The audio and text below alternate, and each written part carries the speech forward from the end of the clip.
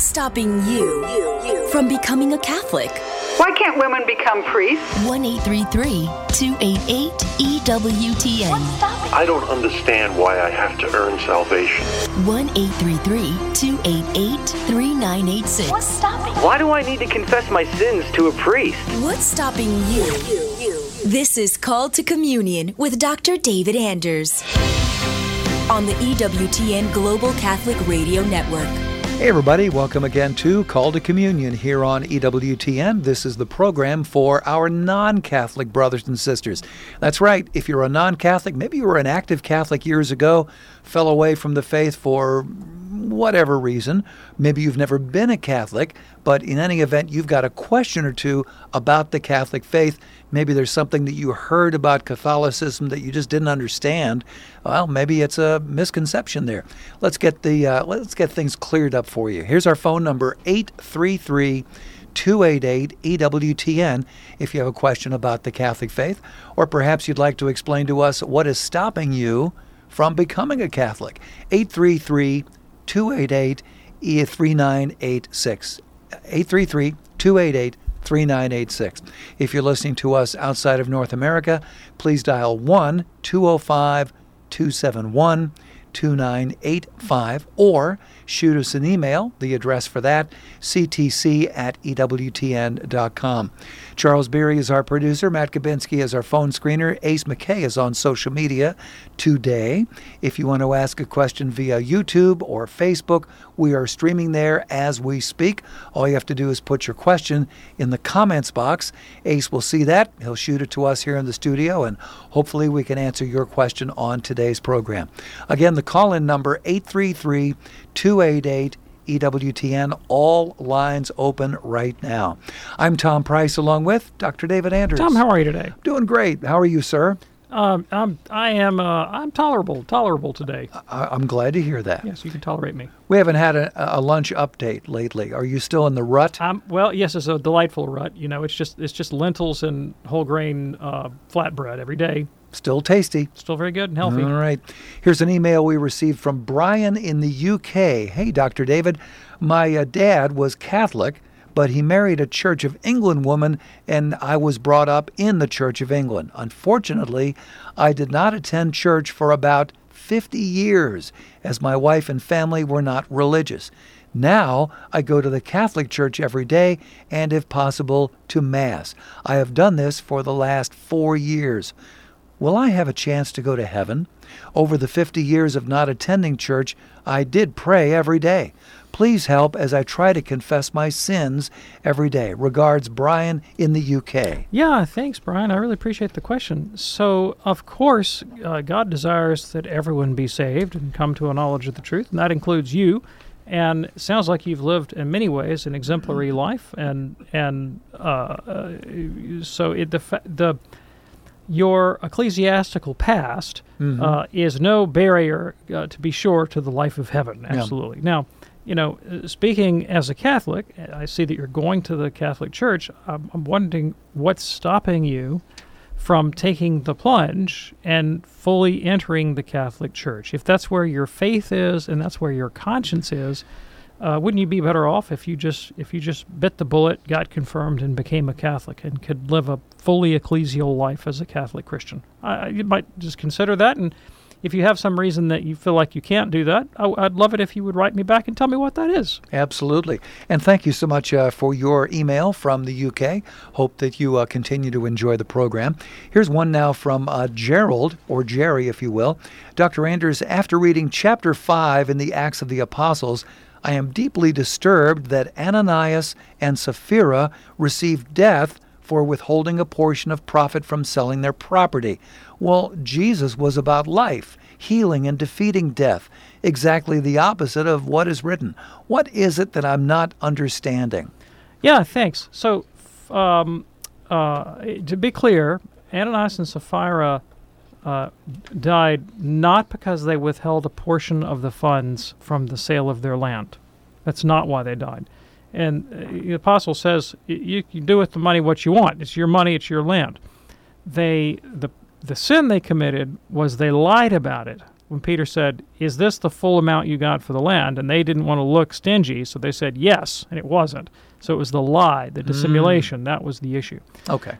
Now, I do want to challenge your characterization of Jesus, suggesting that Jesus never exercises judgment over anyone. And that's definitely not the way he presents himself in the Gospel. Christ actually said, "Woe to you, Chorazin and Bethsaida! It'll be more tolerable on the day of judgment for Sodom and Gomorrah than for you." Ouch. And it's pretty clear from some of the parables like Matthew 25 that Christ is very much a judge of the earth and will render to people according to their deeds.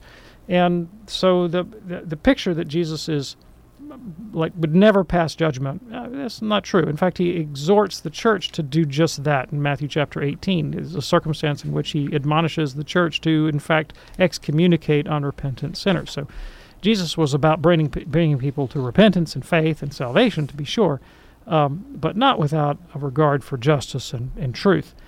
Now, obviously, it's not generally the case that liars get struck dead in the midst of the church assembly today, and I think we have to look at this as an extraordinary moment in the church's history, and it's meant to be illustrative that the church should be a place of truth as well as generosity and charity, and this is to be a warning to us, but it's not the normal mode of God's behavior in our ecclesiastical affairs. Exactly. If it were, I think we would not have anybody in ecclesiastical affairs. We'd all be dead. Yeah. Jerry, thanks for your email. One more quick before the break. This is from Lawrence. I have read that in order to receive a plenary indulgence, one must be free of any connection to sin. What does that mean practically? How does one achieve the state of having no connection to sin? Well, there's no attachment to sin. Connection implies something a little bit different, I think. So it means you don't want to sin.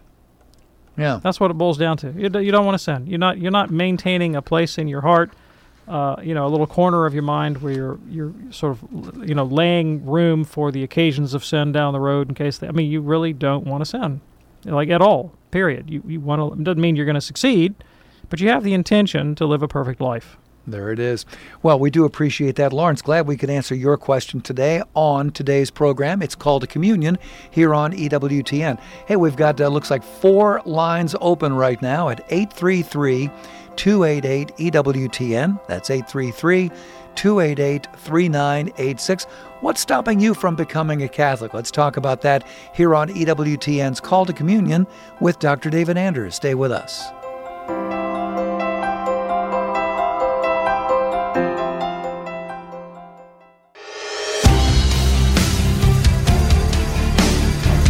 It's Called to Communion on this Thursday afternoon here on EWTN. A couple of lines are open right now at 833-288-EWTN. If you have a question for Dr. David Anders, love to talk with you today, 833-288-3986. The Immaculate Heart of Mary signifies the great purity and love of the heart of the Blessed Virgin Mary for God. And August is dedicated as the month of devotion to the Immaculate Heart of Mary. You can join in this devotion to Mary with art, medals, pendants, prayer cards, and so much more. They're available right now at EWTNRC.com. Buy Catholic, shop Catholic, EWTNRC.com. If you're ready now, let's go to the phones at 833-288-EWTN. Let's begin with Pam, a first-time caller from New Jersey, listening on the great domestic church media. Hello, Pam. What's on your mind today? Hi. Thanks for taking my call. I listened to it yesterday for the first time, and I was on hold, so I never got through, so I figured I'd try again in the beginning. I was raised Catholic and, had all the sacraments and everything. And, I went to church every Sunday, went to Mass and confession. And, I just believed I was a loyal, faithful Catholic, and also believed when I died I was going to go to heaven. But when I was 25, I never read the Bible. I, had catechism, of course, but I never really sat down and read the Bible. So at 25, I did. And when I came across, they suggested to read the book of John, the Gospel John first.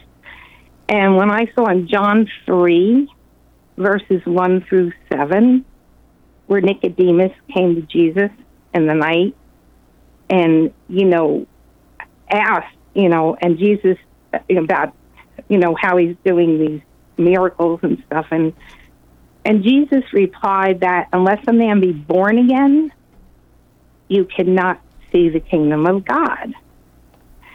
I never heard the word born again, and I even went in the 8th grade to a Catholic school. I never heard that term. Never. So then I started searching more where Jesus said, I'm the way, the truth, and the life. No one comes unto the Father except through me.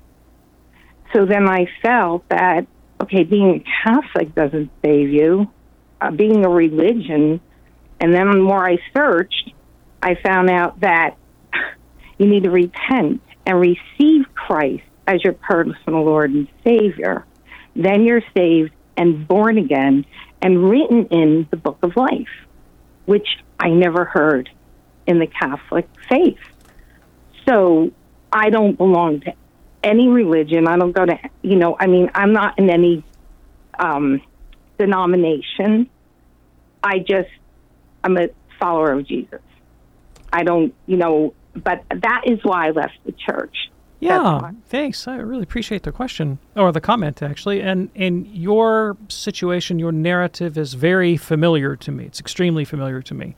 And I myself grew up in a non-Catholic religious community. It was a Protestant religious community where your kind of story was, that's what I heard all the time, every week. When I was, 5, 6, 7 years old, I prayed to receive Jesus into my heart, to repent of my sins, and receive him as my Lord and Savior so that I could know for sure I was going to heaven. And I didn't need a pope or a priest or confessionals or saints or sacraments. And, I had my own personal relationship with Jesus, and I knew that was just great. And so I grew up in very much the same way that you grew up. That you have come to embrace. And oddly enough, however, I had the opposite experience of after studying the Bible thoroughly, and the Bible as well as the history of the church with some intensity for quite a long time. I came to the conclusion that the Catholics had the better side of that argument. And I'll give you some of the reasons that I think that. So you referenced John chapter 3, verse 1 to 7, and of course the Catholics have this in their Bible, and they read it in Mass, and their saints and theologians have commented on these texts for many thousands of years. So we're deeply aware of these texts. And I wonder if you know about the history of interpretation of this passage, because it's something that Catholics have written about for 2,000 years. We definitely know the text is there. I might go so far as to say the text is there because the Catholic Church put it there. And you might not be aware of the history of the New Testament canon, the list of biblical books that went into the New Testament, but it was compiled by the Catholic Church, by Catholic councils, by Catholic bishops who said these are the books that are divinely inspired. So we wouldn't have put it in there if we didn't believe that it came from God. And universally, and not just Catholics for that matter, but pretty much every Christian group, whether Catholic or Orthodox or any other group through the centuries that has ever read this text, walked away with the strong conviction that Jesus was talking about the sacrament of baptism, since he speaks of being born again by water and the Spirit. And when you look at parallel passages in the rest of the New Testament, you find that intuition is really substantiated. So St. Paul tells us in Romans chapter 6, for example, that we die with Christ through baptism and are raised again with him to new life. St. Peter tells us in 1 Peter 3 that it's baptism that now saves you, not the washing of dirt from the body, but the pledge of a good conscience to God. Book of Titus, Paul speaks about washing and regeneration in the Holy Spirit. Again, that washing imagery comes in. And in the book of Galatians, chapter 3, Paul says that anyone who has been baptized has clothed himself with Christ. So Peter, of course, in the book of Acts, chapter 2, says that if you repent and are baptized, you will receive the remission of your sins and the gift of the Holy Spirit. And, of course, Christ himself said, whoever believes and is baptized will be saved. So the larger context of the New Testament, as well as 2,000 years of Christian interpretation, all agree that the meaning of this text is baptism. And there are some clues about that within the Gospel of John itself. I'll give you a few. So it's telling that the other three Gospels, Matthew, Mark, and Luke, speak explicitly about the sacrament of baptism and the sacrament of the Eucharist. Jesus says, take, eat, this is my body, and so forth. But John doesn't. John seems to speak in a more elliptical way. But there are two places in John where if he were going to talk about baptism and the Eucharist, this is where it would be. And it would be John 3, and it would be John chapter 6, where he speaks about washing and renewal in the Holy Spirit, and he speaks about eating his flesh that's eating his flesh that's true food and drinking his blood that's true drink. And so you might ask the question, well, why would John be more elliptical about it? Why wouldn't he just come out and use the words Eucharist? He actually does use the word Eucharist in not John 6, but in another way. Why wouldn't he just come out and say the word baptism here? And what many interpreters believe is that the Gospel of John was written at a time when the church had already developed the practice of not using those words because they intended to conceal the mysteries of the church from outsiders. It was called the discipline of the secret. It's well attested in Christian history. And John's Gospel is written later than the others. It's probably in the 90s AD. And so it existed at a time when baptism and the Eucharist were well established in the Christian community. Yeah. And so the recipients of this Gospel knew darn well what they were doing, like they were practicing baptism, they were practicing the Eucharist. John writes a letter in which he's able to write of these things elliptically, and they receive them that way, and they understand them that way, and 2,000 years of Christian history substantiates that claim. It also occurs to me that the language that you use, that I need to pray to receive Christ and receive him into my heart as my personal Savior, apart from any ecclesiastical organization. I was taught that myself growing up, and then I went and studied the Bible intensely, and I found out there's no passage of Scripture that says that. What I found is something like Bill Bright's 4 Spiritual Laws, an evangelistic tract that would take verses out of context, one verse from here and one verse from there, and arrange them in a logical order in order to make this kind of narrative compelling. But when I went to those verses in context, they never said what Bill Bright said they said. They never said what the evangelical tracts said they said. And that realization became more firmly entrenched in me when I went and read the earliest Protestant theologians, those that rejected Catholic doctrine, rejected the authority of the Pope, rejected the authority of Catholic tradition. And when I read those books, I discovered that even people like Martin Luther or John Calvin or Ulrich Zwingli or Cranmer, earliest Protestant thinkers, they didn't know anything about this inviting Jesus into your heart business. That's not how they understood incorporation into the Christian life. And for you, if I understand you, and it was once the same for me, a critical component of being a Christian is this disaffiliation from any organized community. Right? That's a key element. You're saying, I don't belong to any religion, I don't belong to any congregation, I don't belong to any denomination. It's me and Jesus. I have this assurance in my heart. But when I studied church history, when I studied the Gospels, when I studied the Scriptures, I realized that that's not how Jesus himself presents our relationship to him. But rather, Christ in the Gospels presents a relationship to Christ that's very much embedded in a Christian community. And when he made provision to hand on the faith, he authorized people to speak in his name. He said things like, whoever sins you forgive are forgiven. Whoever sins you retain are retained. Whatever you bind on earth is bound in heaven. Whatever you loose on earth is loosed in heaven. Go unto all nations and teach everything I've commanded you, and I will be with you to the end of the age. And whoever eats this bread, with him we become one loaf, one body in Christ. Mm-hmm. There's a corporate identity to the Christian faith established by Jesus, and the way in which I come into relationship with Christ is through his body, the church, which Paul tells us is the pillar and ground of the truth.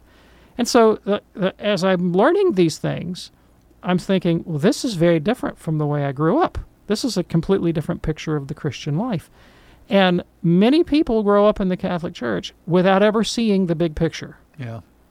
And it is to them just an amalgam of rituals, and they don't understand the logic of the system or how it relates to the relationship with Jesus, and that is a shame. It's their loss. Well, it's not their fault. Yeah. Right. And that sounds to me like what you experienced. But those of us who are converts who have read and studied our way into Catholicism often have the benefit of sort of having to try to take a big picture view before we step in. And my understanding now is that I have a far richer and deeper relationship with Christ than I ever did as an independent Protestant, because Christ offers me so many means, so many instruments, so many paths by which I can grow in intimacy with Him, through other people, through the sacraments of the Church, through the confessional, through the teaching office of the Pope, through the Scriptures, through the traditions, through the liturgy, and all of them are love notes from Christ. And I am able to look back on my earlier experiences now, not as though it had no value, but it was denuded of a lot of the values that Christ meant to share with me. Pam, delightful to talk with you today. Please call us back another time. I'd love to hear from you again. It is Called to Communion here on EWTN. We'll get back to the phones in a second. Beth is watching us on Facebook this afternoon. Beth says, I'm considering conversion, and I'm reading, watching, and listening to everything. I'm enjoying the Bible in a Year and Catechism in a Year studies very much. Now, I keep hearing about studying the early church fathers for better understanding. Which books do you recommend, Dr. Andrews? Wow. Okay, so the church fathers can keep you occupied for the rest of your life, right? They really can. There are compilations and anthologies of the church fathers that are worth piling into. Mike Aquilina is a Catholic author who's big on these kinds of compilations, and some of his books would be a nice way to dive in. But I think there's no substitution for reading in the originals themselves. So I'm going to give you some names of church fathers that you should read. And the top of the list, beyond any shadow of a doubt, is Augustine of Hippo, St. Augustine of Hippo. Not only a great saint, but also one of the great intellects of the Western tradition. And he wrote voluminously, but most importantly, you should read his book, The Confessions, which is the first intellectual autobiography in the Western canon, and a magnificent piece of theology and philosophy. Yeah. So you should read The Confessions by St. Augustine. You might want to take a look at On the Incarnation by St. Athanasius, the saint who was very instrumental at the Council of Nicaea in the definition of the dogma of the Trinity, or Athanasius's Life of St. Anthony, about the founder of Egyptian monasticism. While we're on the topic of Egyptian monasticism, you might look at John Cashin's conferences, his interviews with the desert monks, or a modern author, Benedicta Ward, her compilation of sayings of the Desert Fathers would be another one you might want to look at. You might want to read some of the writings of the Cappadocian Fathers, Basil the Great, Gregory of Nyssa, Gregory Nazianzus. You might want to read the sermons of St. John Chrysostom, or some of the treatises of Maximus the Confessor, like his 100 Chapters on Love. You might read an early compilation of second-century Christian authors called the Apostolic Fathers. There are many editions of that in circulation that you might want to take a peek at.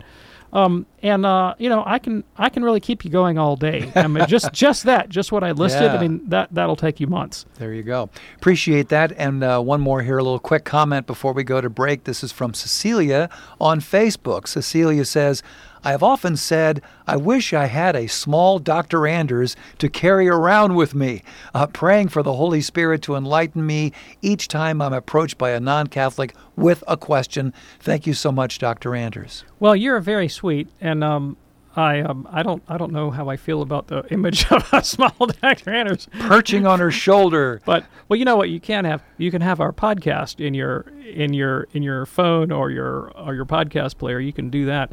And, when it comes to being approached by non-Catholics, I'm going to give you a page out of the playbook from my friend John Martinoni. He says, you can always say, I don't know, but I'll get back to you. Yep, I love that. I got that from John. He's like, just tell him you don't know, but you'll get back to him. Then go do the research. Call us and ask. We'll talk to you about it. And they'll appreciate the honesty. That's right. There you go. Hey, Cecilia, thanks for your kind words about the show and for Dr. Anders. We'll get back to full phone lines in just a moment. You're listening to Call to Communion with Dr. David Anders here on EWTN. Do stay with us.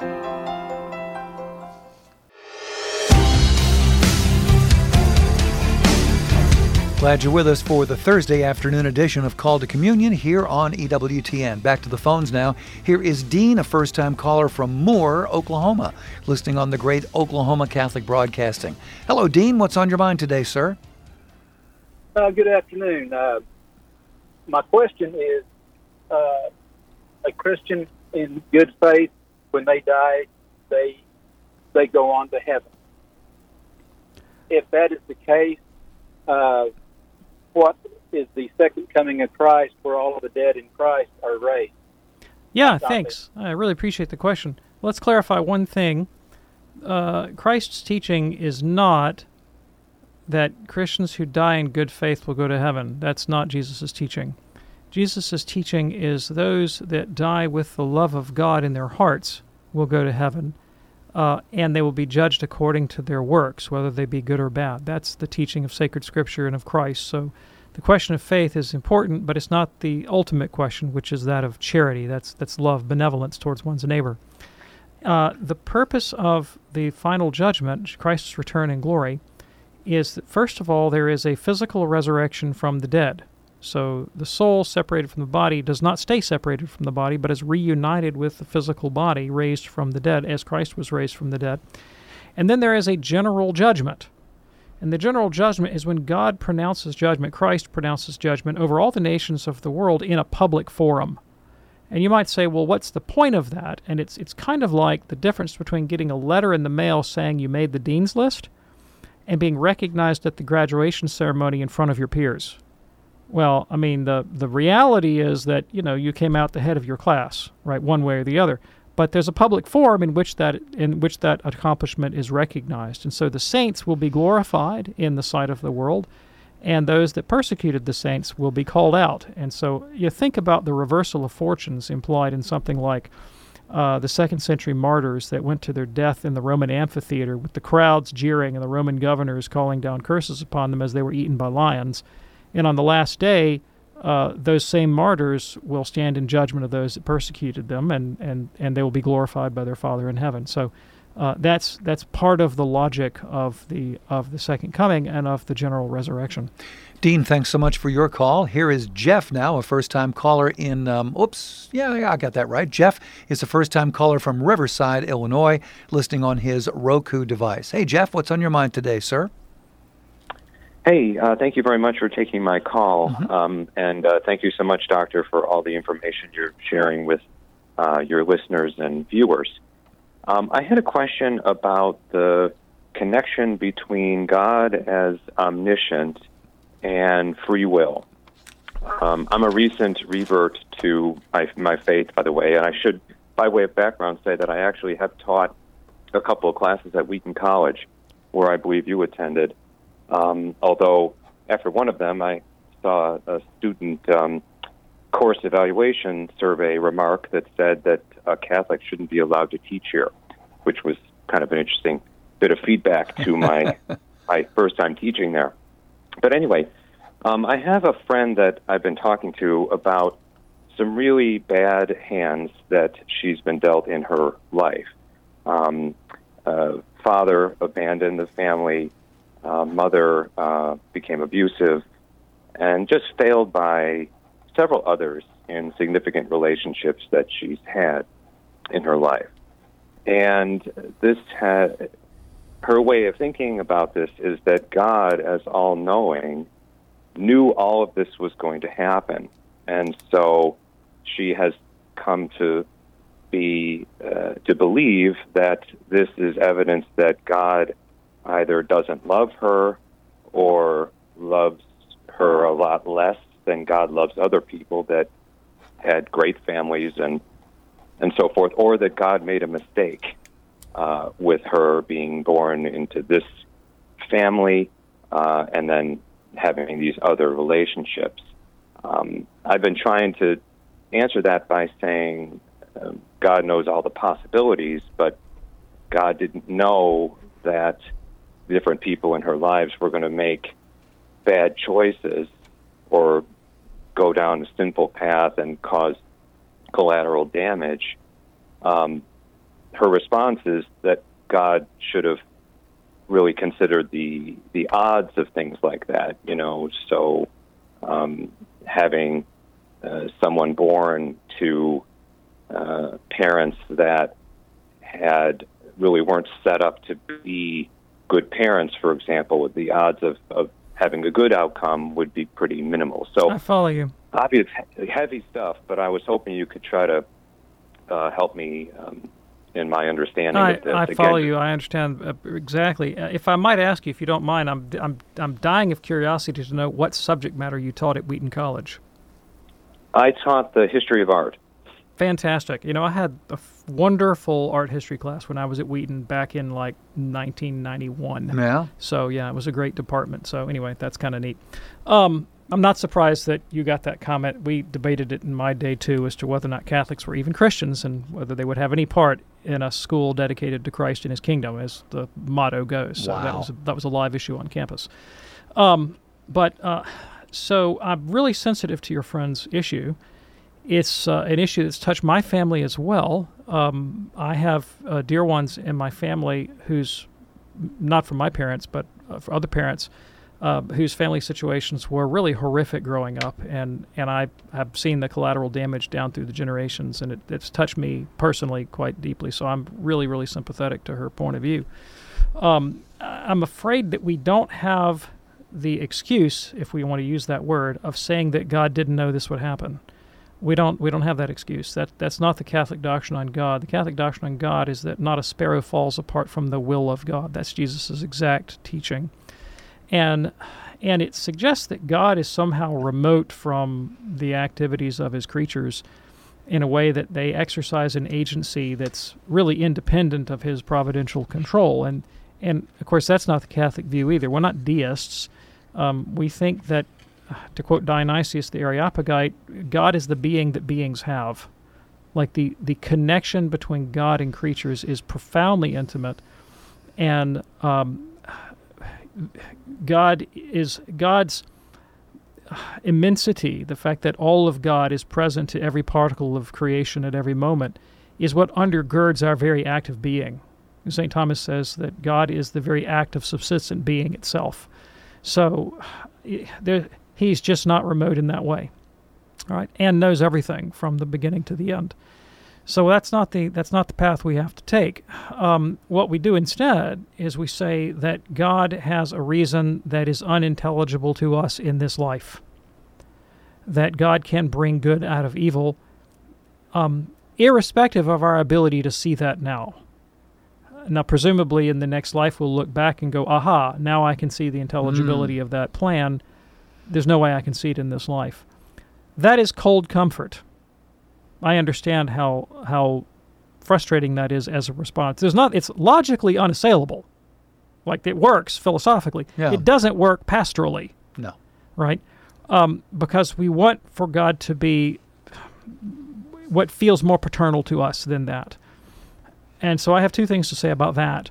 One of them is that as Christians, our task is not just to yak about the love of God, but to manifest it. And it may very well be that the way this woman encounters a merciful Father is through you, or through other Christian people in her life. And I really think that's the appropriate response. Christ came not to give us a theodicy, a philosophical answer to the problem of evil. He came to give us an existential answer to the problem of evil, namely by defeating it in His own person, and then commissioning us, sending us as the extensions of His incarnational ministry to be that transformative presence in the world.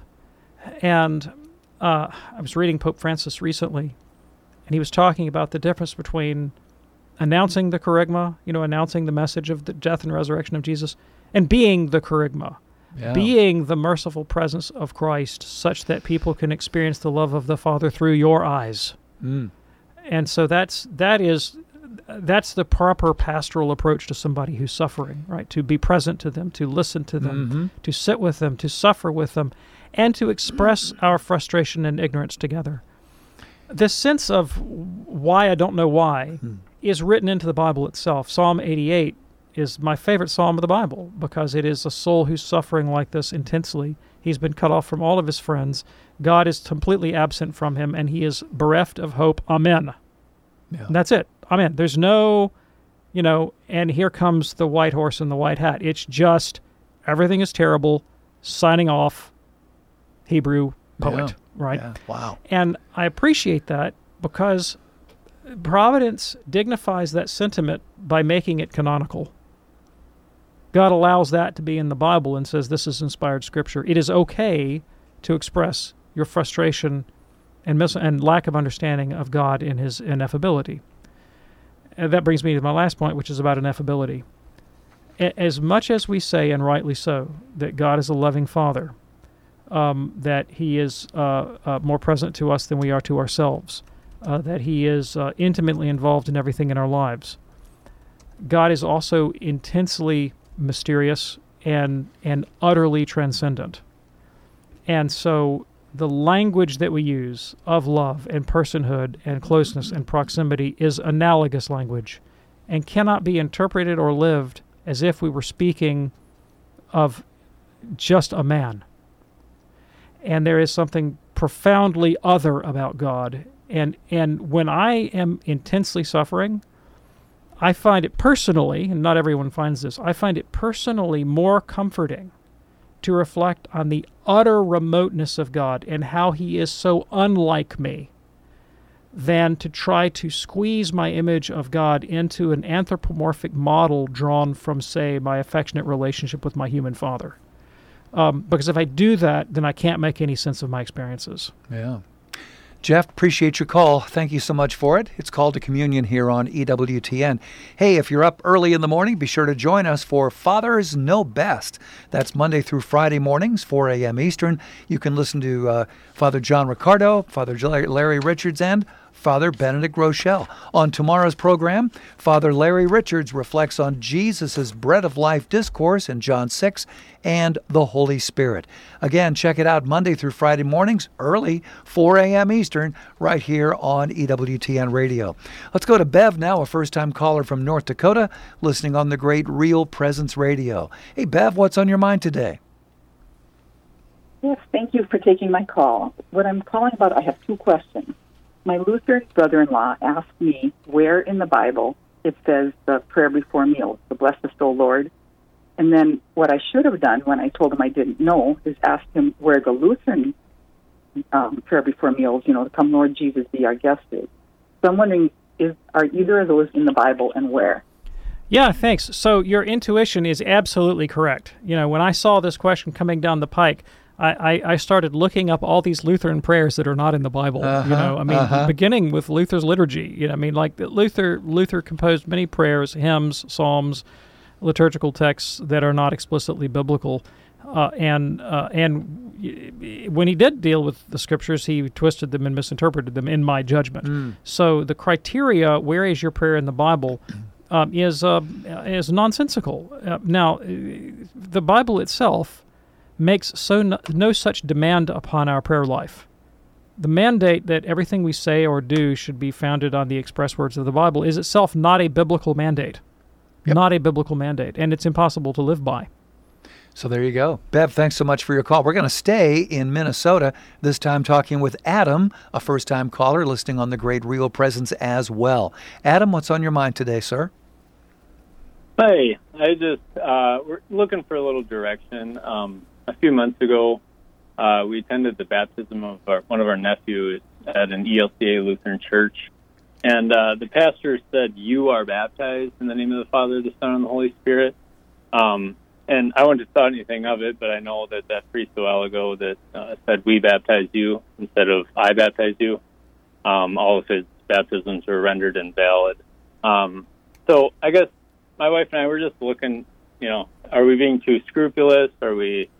should we contact the church? Should we, what do you think the best thing Okay, to do? Thanks. I appreciate the question. So, without a doubt, it's an invalid baptism. Not a valid baptism. All right. So that would just get that out of the way right off the bat. What to do about it? That's more complicated. I'm pretty darn sure that other Lutheran denominations don't do that. ELCA sometimes is a bit more loosey-goosey with texts. Out of curiosity, it might be. I don't have the copy of the ELCA, Book of Worship in front of me. It'd be easy to find. Just go on the internet and look it up. Be interested to see if this particular minister was doing his own thing, or if that's actually what the liturgical texts of his tradition tell him to do. If you find that there is a divergence between what his his liturgical texts say and what he did, then you could tell I think you said it was your niece and nephew, you could tell your brother and sister-in-law, or sister and brother-in-law, whichever it is, hey, did you know that your minister didn't follow his own liturgical program, and you might think about calling the Lutheran bishop and having this thing done right. Now, if that's not the issue, if the whole ELCA has gone this route, then you don't have that option. There's probably little you can do to influence your family, because if this is their denomination, they're going to follow what their denomination tells them to do.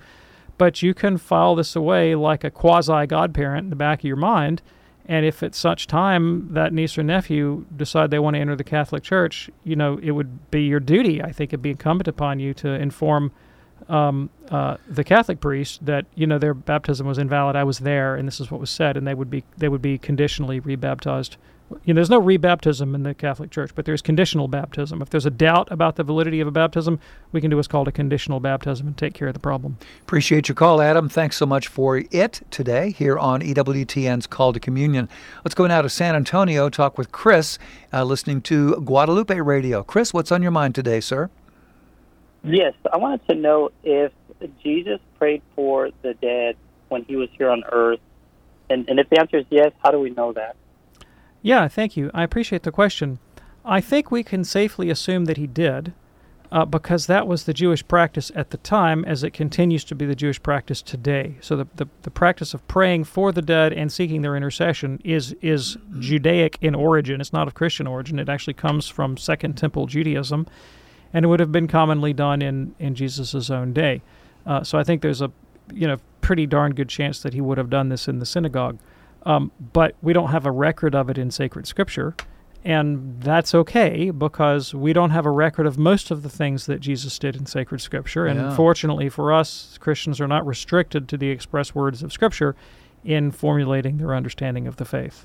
Thanks so much for your question. Call to Communion here on EWTN. Bob is listening in Gaithersburg, Maryland, on his Alexa device. Hey, Bob, what's on your mind today, sir? Okay, thanks, Tom. Thanks, Dr. Andrews, for taking my call. I'm 87 years old. I've called once before, and you're good help. Thank you for helping everybody, incidentally. I learned so much from you. I listen to you 5 days a week at 2 o'clock religiously, and I like this sidekick, Tom. Anyway, thank you. Mass fulfills me. I'm happier going to Mass, da-da-da-da. However, I get the impression that I, as Bob, should be making a sacrifice. And I don't know if I'm thinking wrongly. Now, I've asked some other Catholic friends, and nobody really tells me anything concrete. I can tell you concretely.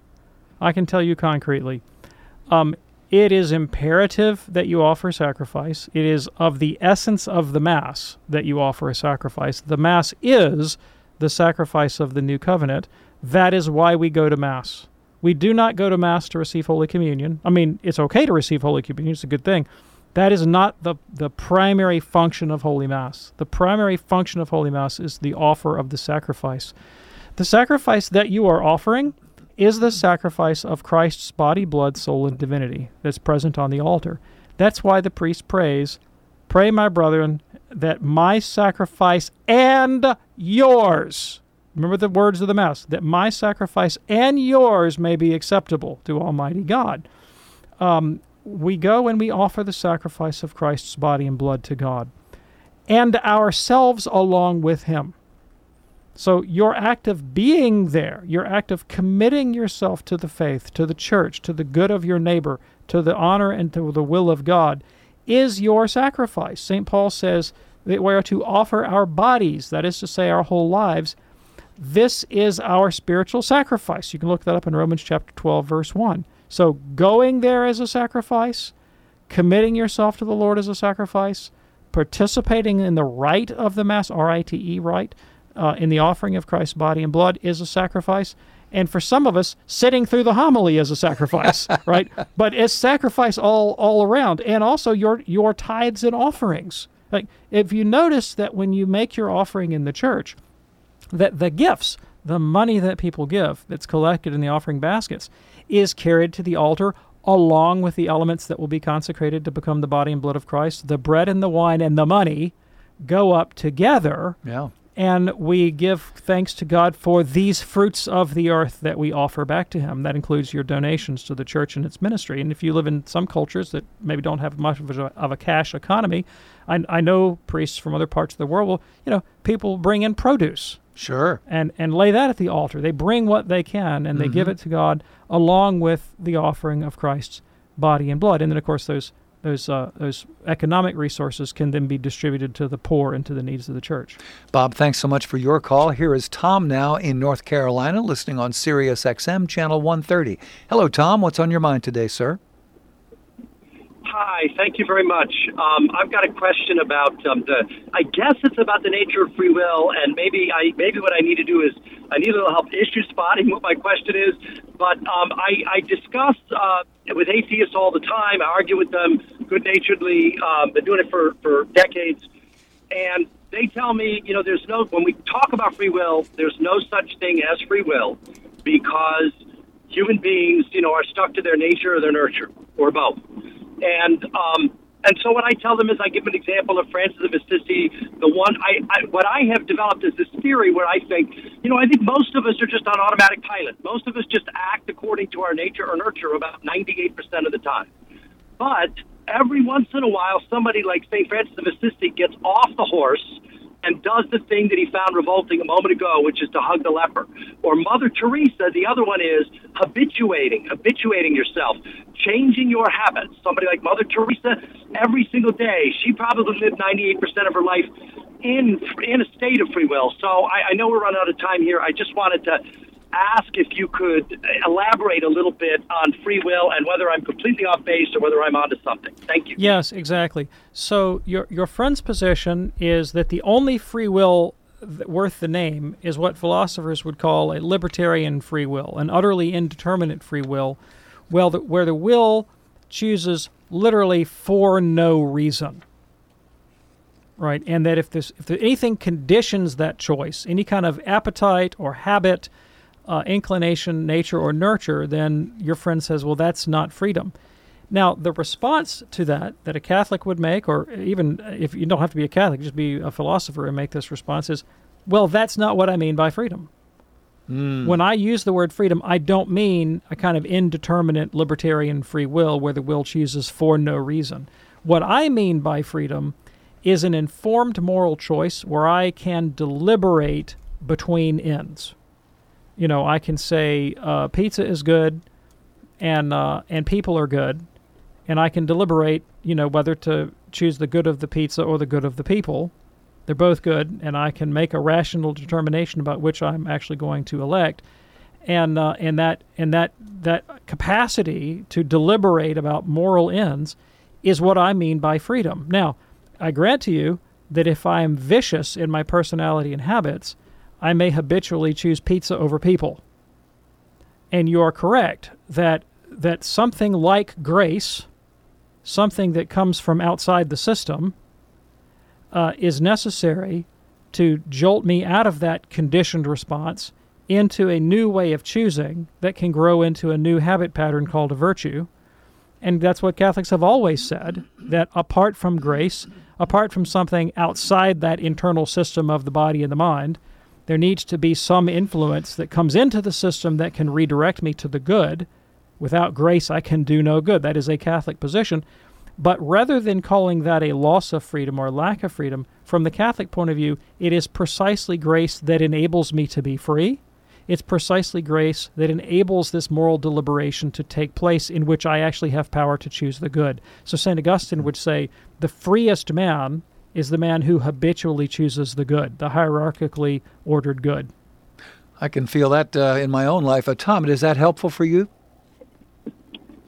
Yes, thank you very much. Thank you. You are most welcome. Glad that we could get that one in here at the very end of the show. I will say this, there were several questions that came in on social media that we just could not get to. Chike on Facebook, also Jay on YouTube, Rose on YouTube. We're going to hold those over until tomorrow's program, and we'll do those in the first segment of the show or as early as we can so that you won't have to, call back or send us back. We've got those questions. Charles has saved them. They'll be waiting for you tomorrow on the very first segment of the program. Hey, Dr. David Anders, thank you. Thank you, Tom. We do this program Monday through Friday here on EWTN Radio, 2 p.m. Eastern for the live, and 11 p.m. Eastern for the encore, 8 p.m. on the West Coast there. And, of course, you can always check out the podcast 24/7 at EWTNradio.net, EWTNradio.net. On behalf of our fantastic team, including Ace today, I'm Tom Price along with Dr. David Anders. Hey, thanks for joining us. See you tomorrow on the Friday edition of Call to Communion. Until then, have a great day. God bless.